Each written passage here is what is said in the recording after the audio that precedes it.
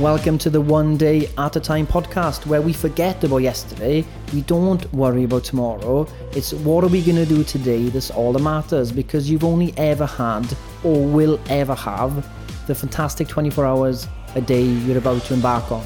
So hopefully this episode is going to give you some daily dose of wisdom that you can take action on today to improve your life. And remember, all it takes is one day at a time.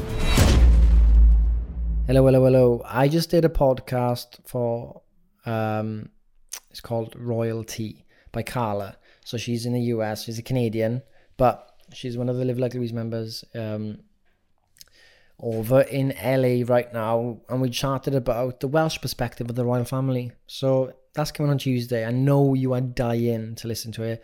I know you want to hear the Welsh perspective on the royal family, and nothing held back. Have a listen. But I think what really like came out of it for me realizing as well is, like, honestly, it depends where you were born and what you were, like, the education system you were brought up to, what you know. Do you know what I mean? Like, you go to England, you learn about the English and all the positives of that. You go to Canada, you got better education. You go to America, you learn nothing about the world, just America. And it's like you only learn one side. And your family will follow the same political party, and you'll follow the same political party. Basically, you're just second-hand people. Like, you're just, like, scrolling through life. School tells you this, your parents tell you that, done. And that's you for the rest of your life. And the main thing you got to do is to be able to have two opposing ideas in your mind at the same time without imploding. It's vital. So Arusa mentioned in a group yesterday about the vegan documentary, the Game Changers. And, it's basically vegan propaganda. Like, it's so biased that it just shouldn't have been on as a documentary. Like, if they had been more balanced, it would have been a much better documentary. Like, when it comes to health and fitness, there is no one diet that's like the best one, right? And obviously, for ethical reasons, yes, we should go more plant-based. But humans have eaten animals since the dawn of Homo sapiens. Like, Homo sapiens, before we became intelligent and worked together and took over the planet, were just eating carcasses of dead animals after other bigger predators were finished with them. Because animal proteins are better and easily absorbed versus plant proteins. Plant proteins are much harder to digest. The absorption rate is near half in some cases, like, at least a 30-40% reduction, like the utilizing of the protein. So, plant proteins aren't as complete as animals, but we should definitely be able to, like, plan the future ahead and how we can be more sustainable and stuff. So having those two ideas in your mind makes the decisions going forward better. Right, okay, so animal proteins are better in terms of their profile.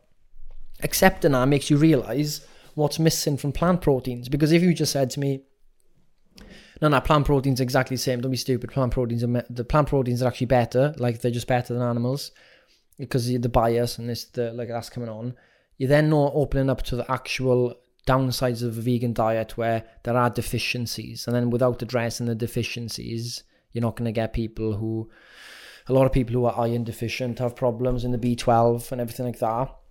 It can be dangerous not addressing those. So that's definitely a huge lesson, is to be able to have two sides in your mind at the same time, right? 100%.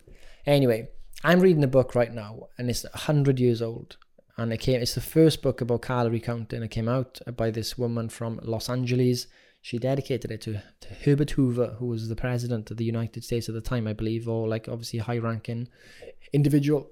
Anyway, the book is absolutely savage. Like, I'm not going to repeat much what's in the book, but here's the gist of it.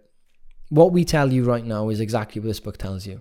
It's telling you that you shouldn't cut out the foods you love. It literally says it in this book 100 years ago, that you should realize that it's about calories. You should exercise more. That it says also that in terms of calories, it's as simple as just being in a deficit. Which is 100 years ago, mind, 100 years ago. There is a funny part in it where it says this is like a conversation. Like, I don't even know if I should be saying it. It's not me saying this, guys, so it's not coming from me, but it's this how direct the book was.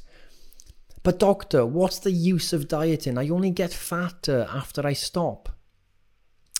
And then this is in brackets, answering delicate like, for I'm fond of her and she's sensitive. So she's realizing this person's sensitive. She says, you fat, you make me fatigued. You never diet long enough to get out of the fireless cooker class. If you did, you wouldn't. Is there anyone else who would like to be recognized? No. It is well. I will probably answer more as I go along from there is nothing that I don't know or haven't studied or tried and reduce in line. I know everything you have to contend with.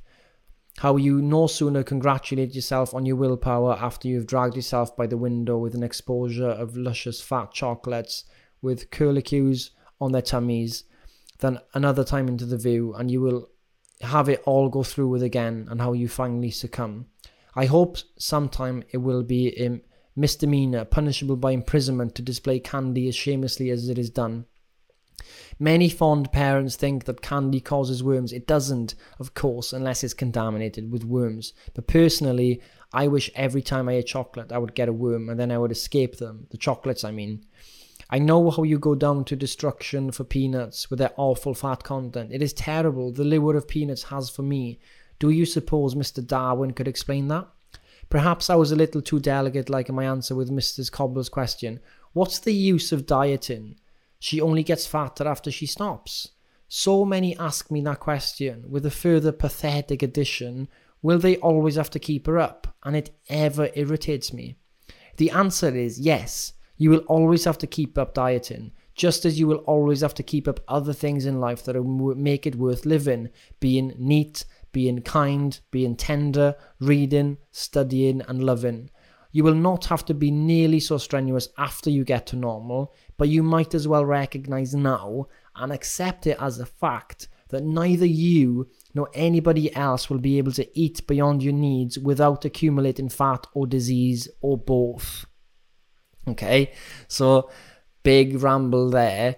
She shows some of her personality through pathetic addition, stuff like that, being a bit really direct. And what she means by dieting, so dieting back here didn't mean the restriction of foods only. It meant being more active, living a healthier lifestyle. So like if you were dieting 100 years ago, you were basically moving more, doing exercise, you were maybe looking after your nutrition more. So it wasn't so much the negative connotation we got with it now.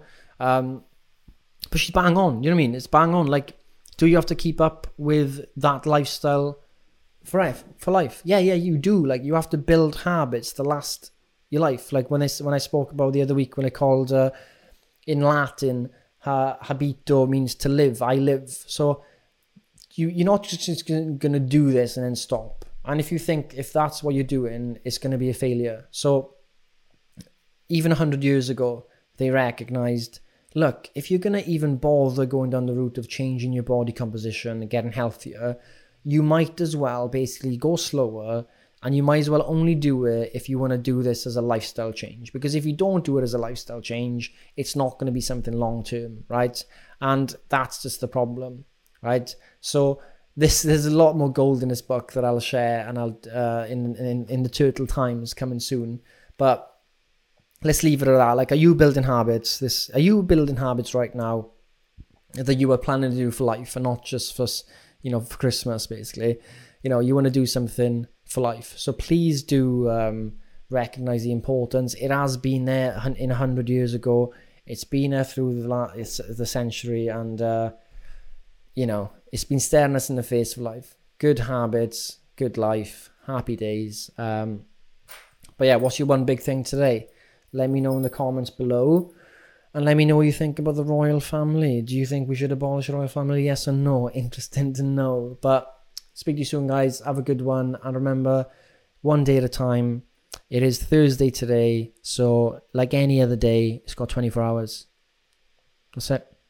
See you in the book club tonight, which is a quiz. So get ready. Get your quiz hat on. And there is a prize for a protein powder from our new range for you if you win the quiz. It's going to be general knowledge fun. I'm going to make it light-hearted. I'm not going to try and hurt your brain so much. But there may or may not be questions about the royal family, maybe Wales, and what else? What other hint can I give? And Freddie Mercury. So, see you in a bit. And that's it. Thank you for listening to the One Day at a Time podcast with your host, Golf Lear. Hopefully you understood something I said. I hope that some wisdom kind of distilled through into your mind. And I want you to now action it today. I don't want you to think about tomorrow. I don't want you to think about yesterday. I don't want you to think about leaving a review on this podcast. I don't want you to think about going to another website. What I want you to do is, as soon as this podcast ends, you will take action and make the most of today. Ground yourself today. Follow the One Day at a Time philosophy, and your life will change.